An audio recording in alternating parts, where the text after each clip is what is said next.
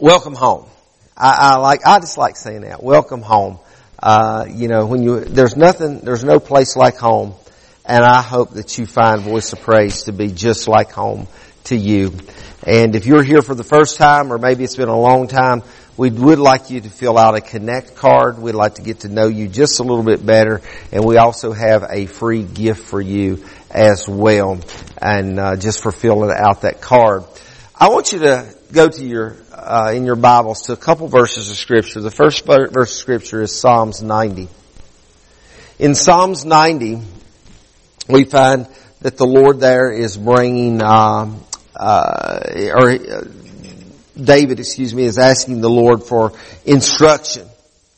And the request that David makes of the Lord is teach us to number our days aright, that we may gain a heart of wisdom. Do you realize every day is valuable? Every day is valuable.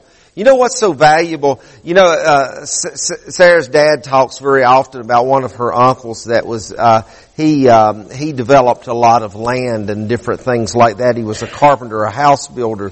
And, her dad, every once in a while, he'll mention, Uncle Bascom, and he'll say, now Bascom says they don't make that land anymore. He said he always said that, you need to buy land when you can get it because they don't make land anymore. You know what? They don't make today anymore. Today is the only chance that you will have at today. Wow. Because tomorrow it'll be gone. Yesterday it hadn't got here yet. So today's the only chance that you will have it today. So the psalmist David says, teach us to number our days aright that we may gain a heart of wisdom. Now let's go over to see what Paul had to say. Paul in 1 Corinthians chapter 9 and verse 24, Paul says, do you not know that in a race all the runners run, but only one gets the prize? That's maybe a little bit of a ridiculous question. We sort of know that. There's only one person that gets first place. It used to be Dale Earnhardt all the time, and now it's Kyle Busch. No, I'm not sure. I don't follow racing that tightly anymore. But everybody runs but only one person is going to win. We know that. But he admonishes, the church at Corinth to run in such a way to get the prize. Run it like you're going to win whether you finish first or not. It's what Paul's saying. And now in that, there's a whole lot to be said, and I may touch back on that in just a few moments. But what I want to preach to you for in the next few minutes is with the thought in mind of living out your dash. Now when I was in school, I don't know if they still do this stuff or not, but when I was in school, and some of the rest of y'all can relate to this, we used to have to do certain gymnastic things. I think it was every spring and then every fall. Again, when you went back to school, you had to do some physical fitness stuff, and they recorded it on a big old chart and all like that. And you had a couple of things you had to do was you had to do pull-ups and push-ups, and then you had to run the 50-yard dash. And I did pretty good. I thought I was chubby then. Boy, I'm really chubby now, but I was the same height in the 5th grade that I am right now, okay? But you had to run the 50-yard dash, but the one I really struggled with was the 600-yard dash. Why did they call it a dash? I'll never know. Because after dashing about halfway around the track, I was dashed out. Sometimes I found myself just walking and the gym coach would be over there. Hey Taylor, pick it up a little bit. Man, we gotta go. Class is almost over. I usually was last or next to last in my gym class in the 600-yard dash. A dash is a journey, if you would. And each and every one of us in this room today, we're on a journey. We're on a journey, and whether you want to call it a dash or not, that's what we're going to call it this morning. We're on a journey. We're on the dash. When you go over and go through, sort of morbid to think about this, I guess, in some ways.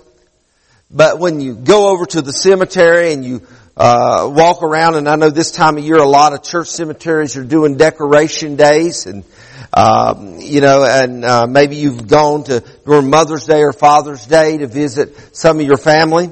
But you'll notice on the grave markers of most grave markers at least, you will notice a date that will say the date of birth. On my dad's, it has August 31st, 1930.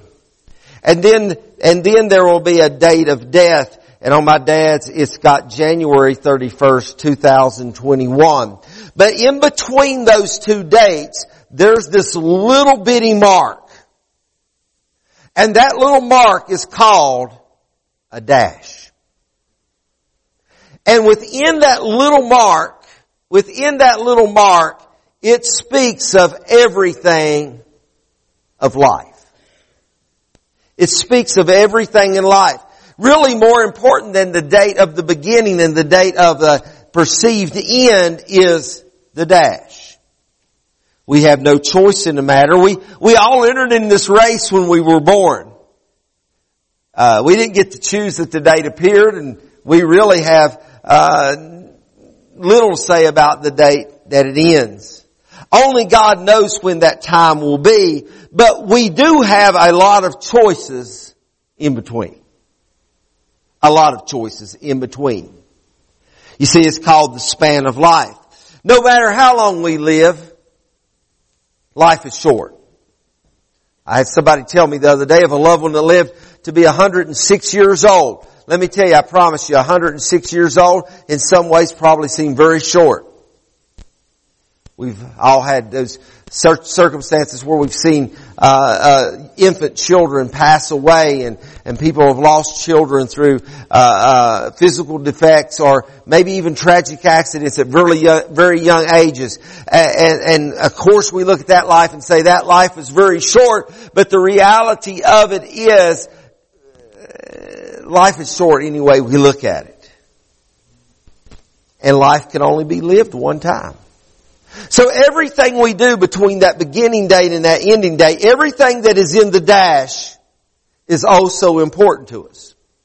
I think about that old song here lately. I don't know why in the past several weeks I've thought about that old song. I think it may be an Albert Brumley song that says, "This world is not my home. I'm just passing through. My treasures are laid up somewhere beyond the blue." I'm here on temporary circumstance. I'm here on temporary circumstance, but I'm here on a permanent assignment while I'm in this circumstance. And that assignment is to live out my life for Jesus. And He has that same assignment for you. So while we're going through the dash, and I'm getting far ahead of myself this morning, but as I live out my dash, the most important thing that I have to do in my dash is to live my life for Jesus. And how do we do that? We live our life one day at a time. I heard an old preacher on radio. I think he's passed away now, but I used to listen to him quite often every Saturday afternoon. And he was out of Charlotte, North Carolina. And he would do a talk segment or a call-in segment on his radio show. And as old brother Chambers was doing this talk segment on his radio show, and he was old-time holiness preacher, okay? He was Church of God. And as people would call in, and he was a very strict man. And he was a very straight shooter. And I remember on one radio show, I'll never will forget it. It's probably the most memorable of all his radio broadcasts. He had this young man calling him in and begin to question him about a sin existing in the life of a Christian. An ongoing sin happening. Can a Christian be a Christian and be practicing sin? And I remember Brother Chambers asking that young man, he said, "Well, young man," he said, "why do you feel like you need to continue to go on practicing sin in your life?" And that young man goes into explaining to him why. And the young man he got irate with him actually. He got mad. And Brother Chambers said, "Young man," he said, "I'm not going to argue with you, but I want to ask you one question." He said, "Can you live the next minute of your life without sinning?" He said, "I think I probably could do that." He said, "Can you live the next second without sinning?" He said, "Yeah, I can probably do that." He said, "Well, why don't you just live your life 1 second and 1 minute at a time, because minutes turn into hours, hours turn into days, and days turn into months, and months turn into years. So God has called us, and certainly we all have our battles, and we all have, but no matter what we do in our life, if we will just live our lives one day at a time, and we will live our lives 1 minute at a time, even 1 second if we get it down to it, and live our lives for Jesus, we will find that we can live victoriously in Him, because He will equip us to do the dash. Okay? This morning in life groups, I thought, Alicia, she does it every Sunday. She was about to get over on my message a little bit this morning, talking about how we go through life and different things, different appointments such as fatherhood in life. But we find ourselves sometimes that life can be filled with miseries. It can be filled with regrets. And even for the Christian, the Scripture says it rains on the just and the unjust alike. We all have and can anybody identify with rain right now? You know, we have two young ladies in the room this morning that went to youth camp this week. And believe me, I was down at youth camp one day, and believe me, at youth camp, I know they identified with rain, because a lot of things didn't happen outdoors because they were confined. But it seemed like they were having a great time, and I've seen some testimonies of some great times. But listen, we can identify. Some days it rain. We've just been in this rainy season. It's been cold, and it's been damp, and it's dreary. And I don't know if any of y'all follow my social media page, but over here Thursday night, I was here at the church, and I was here a bit late, and I was going home just right before dark. And when I got over on 460, and I was headed out towards John Nash, and I looked over my left shoulder, and I saw this big blue patch in the sky, and this big bright object was shining through that blue patch. And all of a sudden, I realized it had been raining, it had been cloudy, it had been foggy, and it had been dreary for 5 or 6 days, but the sun was still shining. So whatever's going on in your life, however rainy, however dreary it is, whatever is going on in your dash right now, believe me, trust me, I'm not the perfect person, I'm not always right, but in this case I'm asking you to trust me that even if it's storming in your life right now, somewhere above that storm, there is a bright sun shining, and it's not the S-U-N we're looking for, it's the S-O-N, and He is shining, and He is there in the midst of what looks like your cloudiest of days. And if we're not careful, we can become angry, and we can become discouraged, and we can become depressed. But we have to be like the prophet or the psalmist, and we have to encourage ourselves in the Lord. And we have to realize there is a far bigger picture than where we're at right now. There is a far better land, and there is a far bigger picture than Mercer County and Blue Well and Montcalm or wherever you may be from, Princeton. And we have to realize that we don't live for tomorrow, but we live for today. And I mentioned the life group class, our life group gathering this morning, the one Sarah and I sat in, which by the way, if you've never been to life groups, you're to come at 9:45. We'll give you a Pop-Tart, or something like that. Cup of coffee.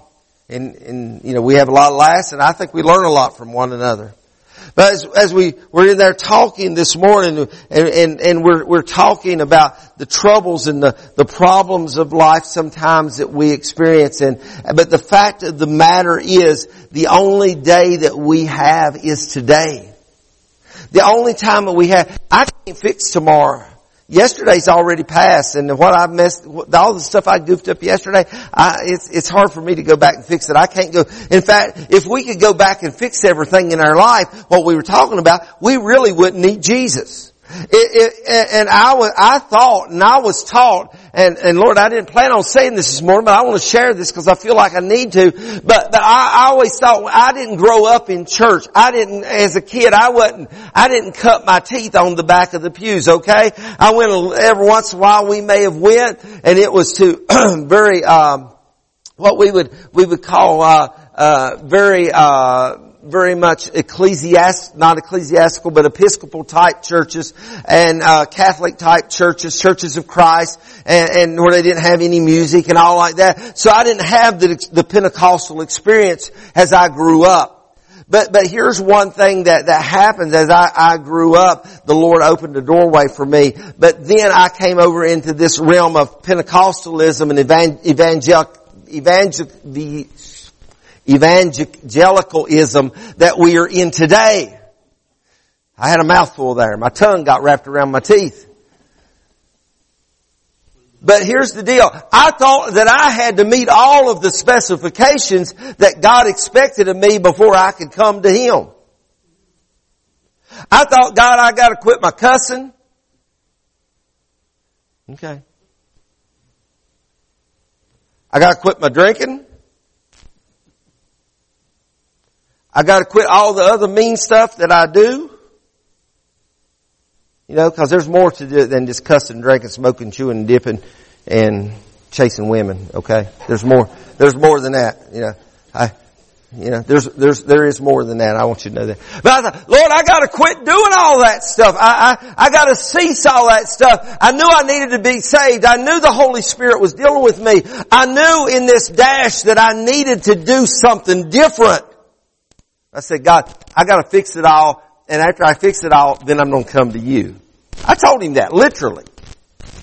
But you know what? I tried after day after day, week after week, month after month of trying to fix myself. I come to this conclusion. I was unfixable, at least within my own power. And within my own mind. I couldn't fix me. But you know what? If I could fix me, what would I needed Jesus for anyway? Huh? Yeah, see, I love African American worship. I want you to know I do. I love our African American brothers and sisters as they worship the Lord. And I used to have some friends, and they had this quartet, and they were all African American, and they sang this song, "Fix It, Jesus. Fix it, Jesus." I don't remember the whole song, but that's all it said was, "Fix it, Jesus."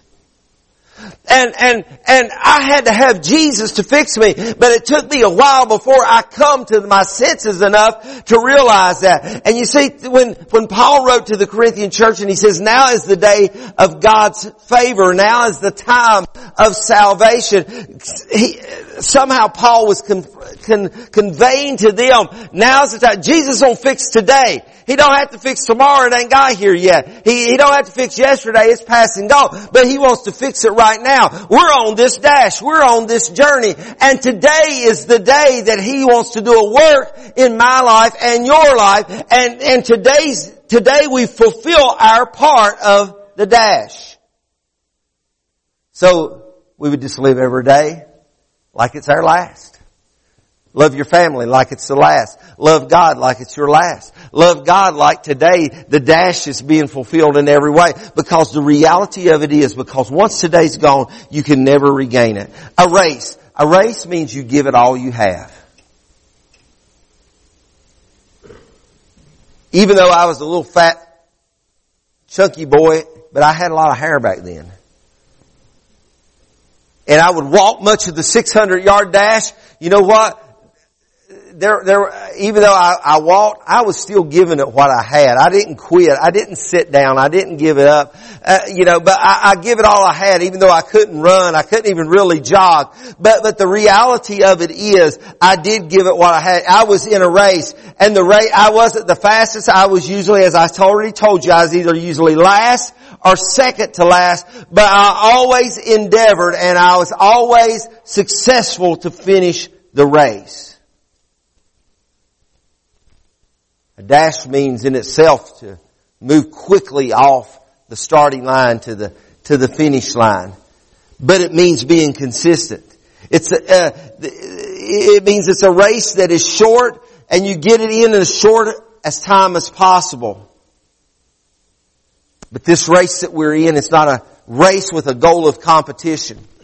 It's not a race that I'm competing. I'm not competing with AK and I'm not competing with Charlie and I'm not competing with any of you all. And it's not for me to say, and it's not for me to compete with another church or another pastor. Sometimes we're tempted in those things. And we compare. And I think I actually call it the sin of comparison. Sometimes the sin of comparison will really set us back. We'll say, well, I can't be as good a Christian as so and so is, or I can't be this as good as so and so. And sometimes we will take on ourselves sort of a negative outlook of ourselves. And my wife, she gets on to me sometimes because she say, you need to quit saying that about yourself. But we're in this race, and the goal of the dash is completion. The goal of the dash is completion. Paul emphasized run to win. He said run like you're going to win. And when he says that, he said give it all you got. So that's all God wants. He just wants us to give Him all we have. He just wants us to give Him our everything. Now, that's not a lot to ask when you consider that He gave us all of His everything. He gave us Jesus Christ on the cross. He gave us His only one and only begotten Son. He turned His back on His own Son, and the Son, and the earth grew dark, and His Son gave up the ghost on the cross. He gave us everything that we possibly need. So how much is it for us to give everything that we have to the Lord? And I'm not talking about money. Somebody said the last thing to get saved on a person was their billfold. And I don't know about that. We have a tremendous amount of generosity in this church. But I want to tell you what though. The Lord wants every bit of us. He wants every bit of who we are and what we are. And when we do that, it doesn't mean that we still don't have time for ourselves or we don't have time for our families. It just means He needs to be at the top of our life. He needs to be at the focal point. He needs to be at the center of everything that's happening in our life. If the Lord tarries, He's coming. If the Lord tarries, He's coming. Every one of us is going to end up with a dash somewhere. We're going to end up with a dash. We're living out our dash right now. And if the Lord tarries, He's coming. It may be that someday somebody will walk by a granite stone and they'll see a date here and a date here. And they'll think about, they'll calculate and say, they'll figure things out. How old we were. But the reality of it is what's important is what's in that dash. What's in that dash. Because even though it's nothing written out and there's nothing inscribed in that stone, the dash contains everything about the life of the person. So when your dash or my dash is looked upon, what will it mean to them? What will we leave behind? For our family, we'll leave behind it. And again, I'm sorry I keep reiterating our life group, but we're talking about what happens when mamas and daddies go to church and take their kids to church. We're talking about the impact that you make on other people's lives and myself and you. And a lot of times I'll get phone calls and now people say, hey, preacher, so and so, needs this or that and other. And I don't, trust me, I don't mind getting those phone calls. I'm not saying that at all. But what I love is when somebody calls me up and they'll say, hey, brother, Ricky Black has been on my mind. Do you think he's really been on my mind lately? Why don't you go over and pray for him? And I want to say, well, brother, if he's really been on your mind, why don't you go over and pray for him? Yeah. But in that dash, let that dash, whatever's in our dash, when it comes down to that time, if the Lord tarries, He's coming, let it be in your dash that you are a servant of the King of Kings and the Lord of Lords. And I obeyed the Lord and I did my part to walk in His will and walk in His purpose. And I live my life fulfilling the purpose and the will of God. That's what's in the dash. You jump out, it's a sprint, and we're running this race. We're running this dash, this race together. But as we run the dash together, we are creating a dash. And that's the story of our lives.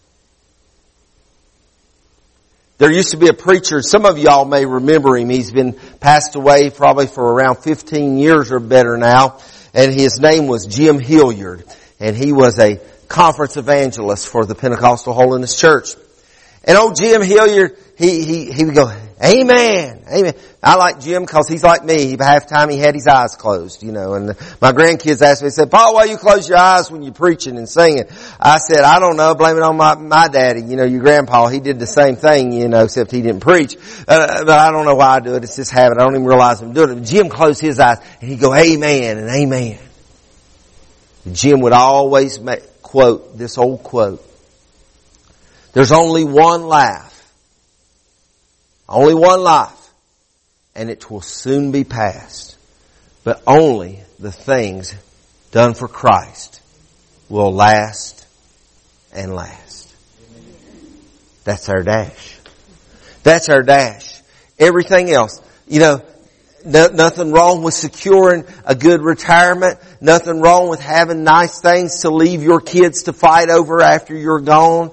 Nothing wrong with any of that stuff at all. But more important than all the treasures that we could leave behind in this world, because we're going to leave them all behind, is what is contained in the dash. What are you doing with your life for Christ? I've read stories of missionaries that left this world at very young ages, but they made impact on the world that is still going on today. So it doesn't matter if you're young or if you're old. It doesn't matter if you're planning on living to 100 or if you're just trying to get to 30.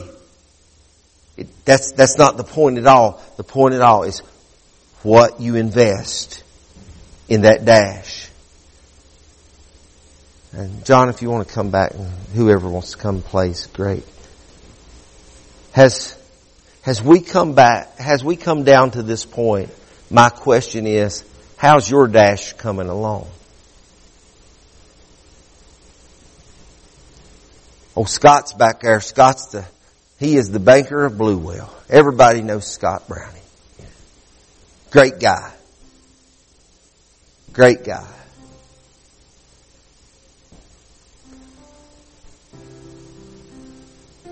But Scott's customers, in one sense, are only the people that make a deposit. Even if it's on the other side, if it's a loan, your customers are only the ones that makes the payments, right? In this dash that we're on, in this life, this journey that we're traveling, what are we depositing into the kingdom of God?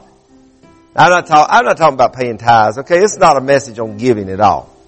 But what are you depositing in the kingdom of God? What are you investing? Now,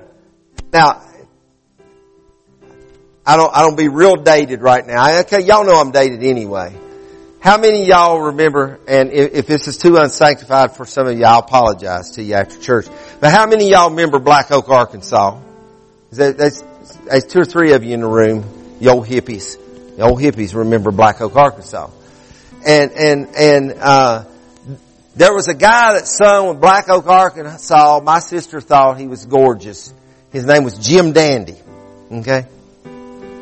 Jim Dandy had long blonde, stringy blonde hair, and he never wore a shirt when he was singing, and all this stuff. It was Southern rock, I guess. I don't know what you call it. But they used to sing a song.